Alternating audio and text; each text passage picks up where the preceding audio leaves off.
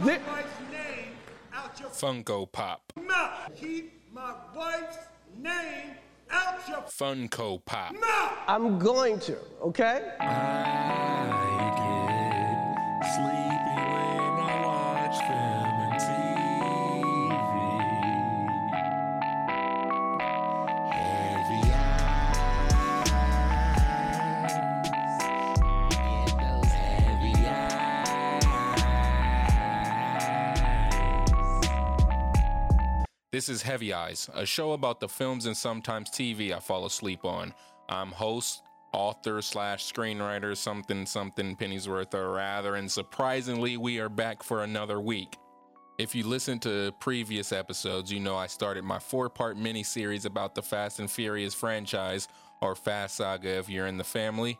I gave a masterful scene-by-scene breakdown on how I would end the Fast Saga with its 2 final films, 10 Fast, 10 Furious, and Dom, the 11th and final chapter of the Fast Saga. Those films also set up possible spin-offs with Roman, Tej, and Ramsey being a part of the Men in Black, and Dom's son Brian Toretto wanting to go to wizard school. Also, Mr. Nobody mentioning that there could be monsters lurking out there, so who knows, maybe Jacob Toretto becomes a monster hunter. Last week, I, alongside Leo Archibald, broke down our rankings of the MCU projects from the year 2021. This week, we will be discussing and ranking the upcoming 2022 MCU projects that we are excited for. As you know, schedules for movies and shows change all the time, so we'll do our best to be accurate for what we expect to be released.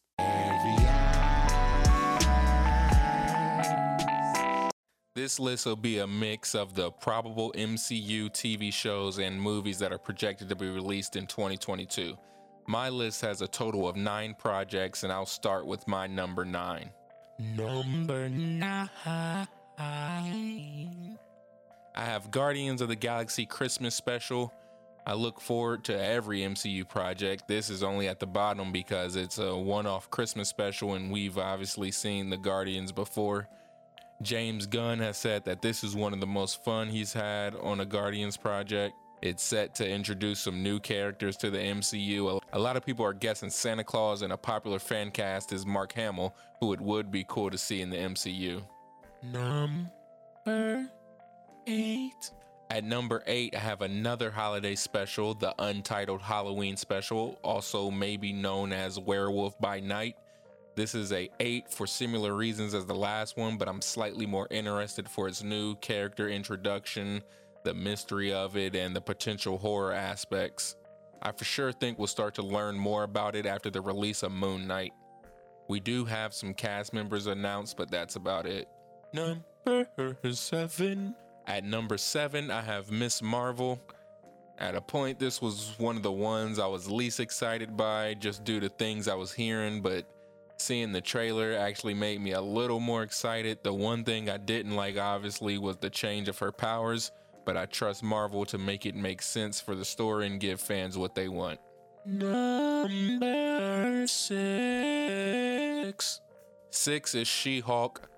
I'm just curious at what this show is going to be like. It looks and sounds to be very different from the other MCU shows. There was a recent rumor that this show was having a hard time being put together, and there's possible creative differences and could potentially be the first bad show. I don't think that's going to happen, but I definitely don't like hearing that. Number 5. For number 5, I'm going with Thor: Love and Thunder. At the time of recording this, there still isn't any trailers, no posters, no nothing. For a movie that's not that far away, we have very little information on it besides Christian Bale's the villain, the Guardians are in it, and Jane Foster becomes the mighty Thor. I also believe it's approaching a record for the MCU of closest trailer release to film release ratio or something like that. And I'm assuming Doctor Strange may have great implications, or maybe they're just holding the trailer. Number 4. At number 4, I chose Secret Invasion. So far, we just got some casting and some set photos, but I'm looking forward to seeing what this exactly is and if it leads into an Avengers Secret Wars movie. In Captain Marvel, we've seen Skrulls and maybe 1 or 2 other appearances or mentions, but other than that, their story hasn't been prominent. especially with the multiversal and cosmic direction this phase has taken. So it's going to be interesting seeing them come back into fold. Marvel lists are hard for me in general, but it's always more difficult once we start to get to the top. At number 3, I went with Black Panther: Wakanda Forever. At a time, because of the death of Chadwick Boseman, the uncertainty of the direction of the franchise, and rumors of Letitia Wright's on-set behavior, I wasn't nowhere near as excited. Recently started to hear better things about this movie, and seeing them go against Namor could be pretty cool. I hope for a secret Michael B return as a Killmonger variant, or even taking a role as a T'Challa variant, as was rumored for Doctor Strange 2, because I think he would be the best option as Black Panther in the movies going forward. Plus, I need something to occupy his time to keep him from playing Black Superman like he's been thinking about. Ryan Coogler is a great director, so I'm sure he's figuring out how to pull this anticipated sequel off. Number 2. Number 2 for most people is Boo Boo. But number 2 for me is Moon Knight, which comes out in a couple days as of the release of this. The show looks different, darker, and exciting, and I'm overall looking forward to it. Early reviews are good, and Oscar Isaac looked like he's pulling this role off well. Hearing how Daredevil and Ghost Rider, Blade, Black Knight, and more could be incorporated setting up the Midnight Suns will be pretty cool. Number 1. Most people's number 1 is PP. But when compiling a list like this, most people's number 1 is also probably Doctor Strange in the Multiverse of Madness. It's time. Seeing WandaVision, seeing Spider-Man No Way Home, hearing casting rumors, hearing full story rumors and various details and theories has the anticipation for this movie at an all-time high. It looks like one of the more crazy MCU movies and looks like madness visually as well. We have the premise, so it's just exciting to see how this all plays out and what it's going to affect going forward in the MCU. Also, finding out who the real members of the Illuminati are is going to be cool, because there's been plenty of guesses and leaks in quotation marks. That was my list, and right now I'm going to kick it over to Leo Archibald and see what his list is. Now to 2022. My full excitement rankings. I got 10 entries here. And just full disclosure, if you follow the MCU when it comes to their shows, the schedule changes like crazy. It's pretty much just like, all right, we're done with it. Now we can start marketing it and when we want to get it out. So the shows that I have on this list, some are confirmed for this year. Some are just, I'm not sure that they're actually going to drop. But I just did my little research, and these are the shows that I feel are actually going to come out this year on top of the movies that are in line to come out this year. So starting at number 10, we have a special, and it's the Guardians of the Galaxy Holiday Special. It's at number 10 because I love the Guardians of the Galaxy movies. I love the team. 2 of my favorite characters in the MCU are in Guardians of the Galaxy, i.e. Groot and Rocket. So anything they do, I'm down with. But I'm not the biggest fan of holiday specials, nor am I the biggest fan of holiday movies. Like, I watch them, seen plenty of them, like a lot of them, but they're just not my thing. Especially specials, because specials just mean like a money grab to me. So this just seems like it's going to be an entertaining money grab. It's going to be an entertaining way to just say, hey, I know you haven't seen our team in years. Here's something. And James Gunn is still writing it and directing it, so his mind is always entertaining to see play out. So I'm going to be there for it, but it's got to come in at number 10 on my list. Coming in at number 9 is another special, and it's Werewolf by Night. I would not care anything about this special because apparently it's a Halloween special. I wouldn't care about it if it wasn't Marvel. But since it is Marvel, it would probably be number 10 on this list if they didn't reveal that we'll most likely get our first physical appearance of MCU's Blade. Mahershala Ali, phenomenal actor, pinpoint casting, I think it was. Kudos for them to be able to get him. Thought it was kind of similar to how Chadwick Boseman as Black Panther, R.I.P. Seeing him get cast, I've had those same feelings, and we all see what he did with that role. So I can't wait to see what Mahershala does with Blade.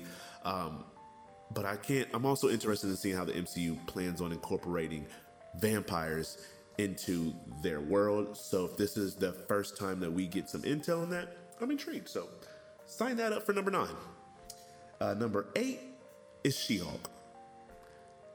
I like the character Hawk, but I have become so comfortable with him being a side character in the MCU now that it's just not funny. Like we got the Hawk movie.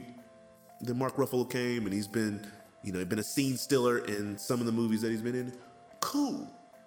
But I think they have found the perfect lane for him. So when I start hearing things about solo Hawk movies or solo Hawk shows or She-Hulk shows, I'm there for it, obviously. I'm sure it'll be good. I'm sure it'll be entertaining.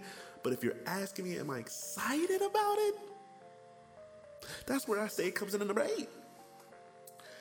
Number 7, another TV show, Miss Marvel. Man, I heard things that the actress playing Camilla Khan, or how you pronounce her name, I'm just literally the worst at pronouncing names too, so forgive me. But I heard she can't act. She was struggling to act on the show. I played with this character on that Avengers game that came out recently. And I'm just not feeling it. But I feel like she does have the potential to be, that give off that Peter Parker vibes, like Tom Holland's Peter Parker. He's like very young, got that young mindset, very energetic. Like he just gives off fun and young. I don't know. That sounds kind of weird. So I didn't mean nothing by that. But I'm just hoping she gives off Peter Parker vibes when we see her go through her maturation as this hero. I'm interested in seeing how her powers, her skill set plays out on screen and what they decide to use and what they don't decide to use, I'm interested in seeing all that, am I eagerly anticipating it? Only because it's Marvel, but character-wise and what I've seen and actors and actresses, like, it's just gonna be one of those things that I might love, but I gotta see it first, But all right, now we are coming up to number 6, and we have yet again another show, and it is gonna be What If Season 2. I don't believe that this is gonna come out this year, but I just read something else where somebody who's working on the show confirms of a 2022 release date. Obviously that doesn't really mean nothing until we get the official announcement, and then that don't even mean anything until we actually see it come out on the date and within the year that they said. But I'm gonna just pretend that it does come out this year. And like I mentioned with What If Season 1, it was a surprise. Really enjoyed it. I mean, the first season could have took away that Thor episode, but besides that, I enjoyed it. So now that we got the Season 1, now that we got more characters that they can pull from, I'm interested in seeing what they do, because now it just shows me, or now I have more faith that more faith that they really specifically chose these stories for a reason, and that's because we might see something with them down the line, or they might play into something down the line. So I love to stay in the moment, but with the MCU, I just love that the fact that we can also constantly anticipate something. So if you give me something good at the same time while being able to anticipate the next thing or the next thing after that, I'm down. And I feel like that's what If Season 2 is going to give us. And they might introduce a new animation style. You don't know. So I'm interested in seeing that too, because I thought what they did with the first one was dope. And at number 5, we have another TV show, and that is Secret Invasion. Samuel L. Jackson, Emilia Clarke, Olivia Colman, what's his name? Old boy who played that one Skrull in that one movie. We got all them. And here we should be able to find out when Nick Fury actually swapped places with the Skrull, why. We probably should learn more about who else is Skrulls, the role that they play. Like, once you open up a race that can mimic the looks of who they see, and you're doing this in the MCU where we're also getting different multiverses, like, you're opening up a whole nother playground. So I just cannot wait to see what they do with it, and if it lives up to these big, crazy expectations that I'm building up in my head. I just, again, they're opening up another interesting door that I just want to walk through and just browse and see what they do. And hopefully when I walk in, they got a lot of cool options for me to choose from. Like, that's what I feel like Secret Invasion is, on top of the great cast. So it is number 5 on my list. We're coming in at number 4 is our first movie, and that is Black Panther: Wakanda Forever. If T'Challa, Chadwick, whatever you want to refer to him as right here, if he was still alive and kicking, this would be higher. But having no T'Challa, no replacement for Black Panther like that we know of, them saying, hey, we're not going to recast him. I get it. It makes sense. But it's just going to lower the excitement for me. So now I'm going into this Black Panther movie with no Black Panther. And the Black Panther options that we could guess are the easiest choices would be Shuri and M'Baku.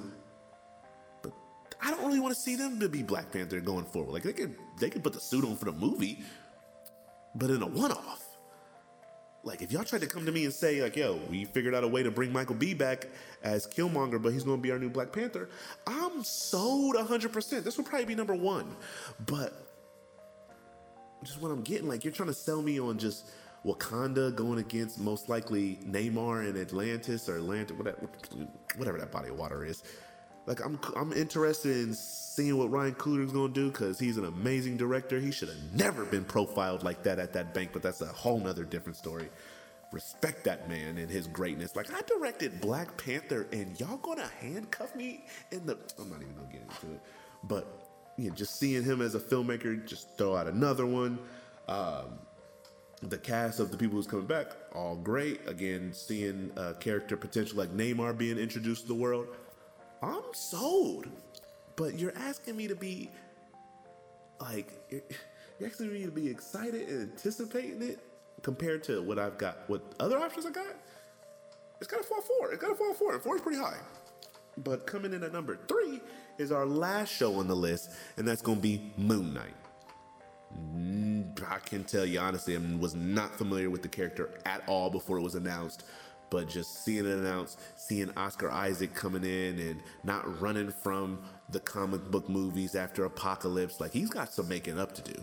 So hopefully he's going to make it up in this movie with the MCU and not Fox. I mean, technically Disney Fox is all saying that, but you know what I'm saying. He seems like he's going to get into his bag in this one. They're dealing with mental health. They're dealing with more violence than the MCU is accustomed to. And we're just going all this based off of what we've seen, trailers and stills and information that's came out about the show. I'm down. So this might make me a fan of the character way more than I was before. So I am definitely looking forward to seeing how this plays out. So Moon Knight coming up soon. Hopefully it's got that. Hopefully it lives up to the potential that it's setting for itself. But coming in at number 2, back to the movies, we got Thor: Love and Thunder. You could have said, yo, we're making another Thor movie after Ragnarok. Taika Waititi's coming back. Chris Hemsworth coming back. I'm sold. Like, what new feeling that Taika Waititi brought into the MCU with the way that he did Thor, especially coming off Thor: Dark World, just in that sector of the franchise, like most improved movie, player, whatever award. But then it also went into MVP consideration because it's one of the best MCU movies. So the fact that you take that jump, you take that level of constant humor, visuals, weirdness, action, just all-out storyline and like story directions that you decide to go and just color and flair, you bring all that to Ragnarok, what you think I'm gonna expect with Love and Thunder? But then you say Natalie Portman's coming back after, you know, her so exit from the MCU before. You know, she was one of my favorite actresses not too long ago. She's kind of taking a step back just because, you know, what she's been doing out there, and some other great actresses has been coming along right after her. But she, you know, I'm still a fan. Then you got Christian Bale, man. You know what he does when he starts getting serious about roles. You know that dedication he takes. So I can't wait to see what he does with this, what looks like a very CGI role. What else, man? They just, you know, you bring Tessa Thompson back. I'm already so like just You seeing where we saw Thor at last, and then we're also going to get some more interaction with the Guardians in this movie. Man, I'm sold. This movie would have been an easy number one, but it so happens to come out the same year that we get our number one entry, and that is Doctor Strange into the Multiverse of Madness. That title alone, Multiverse of Madness, like you can't just throw madness in a title and just expect for it's just gonna be just normal. Like, no, when we saw that title, we should have been losing our minds. Cause this is the MCU. We gotta have faith in them. So if they put the word madness, we should expect madness. And then they get Sam Raimi to jump on board, like Spider-Man 1, 2, 3, Evil Dead, Drag Me to Hell, which I feel like is one of his sleepers in his filmography. Like, you get a guy with that background, what he's done in the comic book game, but in the horror game, and you're telling me Doctor Strange, and you're already teasing that this is going to be a horror movie, and you're saying madness? Like, what? Should we not be excited? And then we start getting intel in the story, and then we see what happens in No Way Home, and then we see the trailer after No Way Home? Am I not supposed to be excited? And then we get all the trailers after that. We get all the news and all the leaks that I've been intentionally going on Reddit and looking for. We're seeing all this? And we're not to be excited? Are you insane?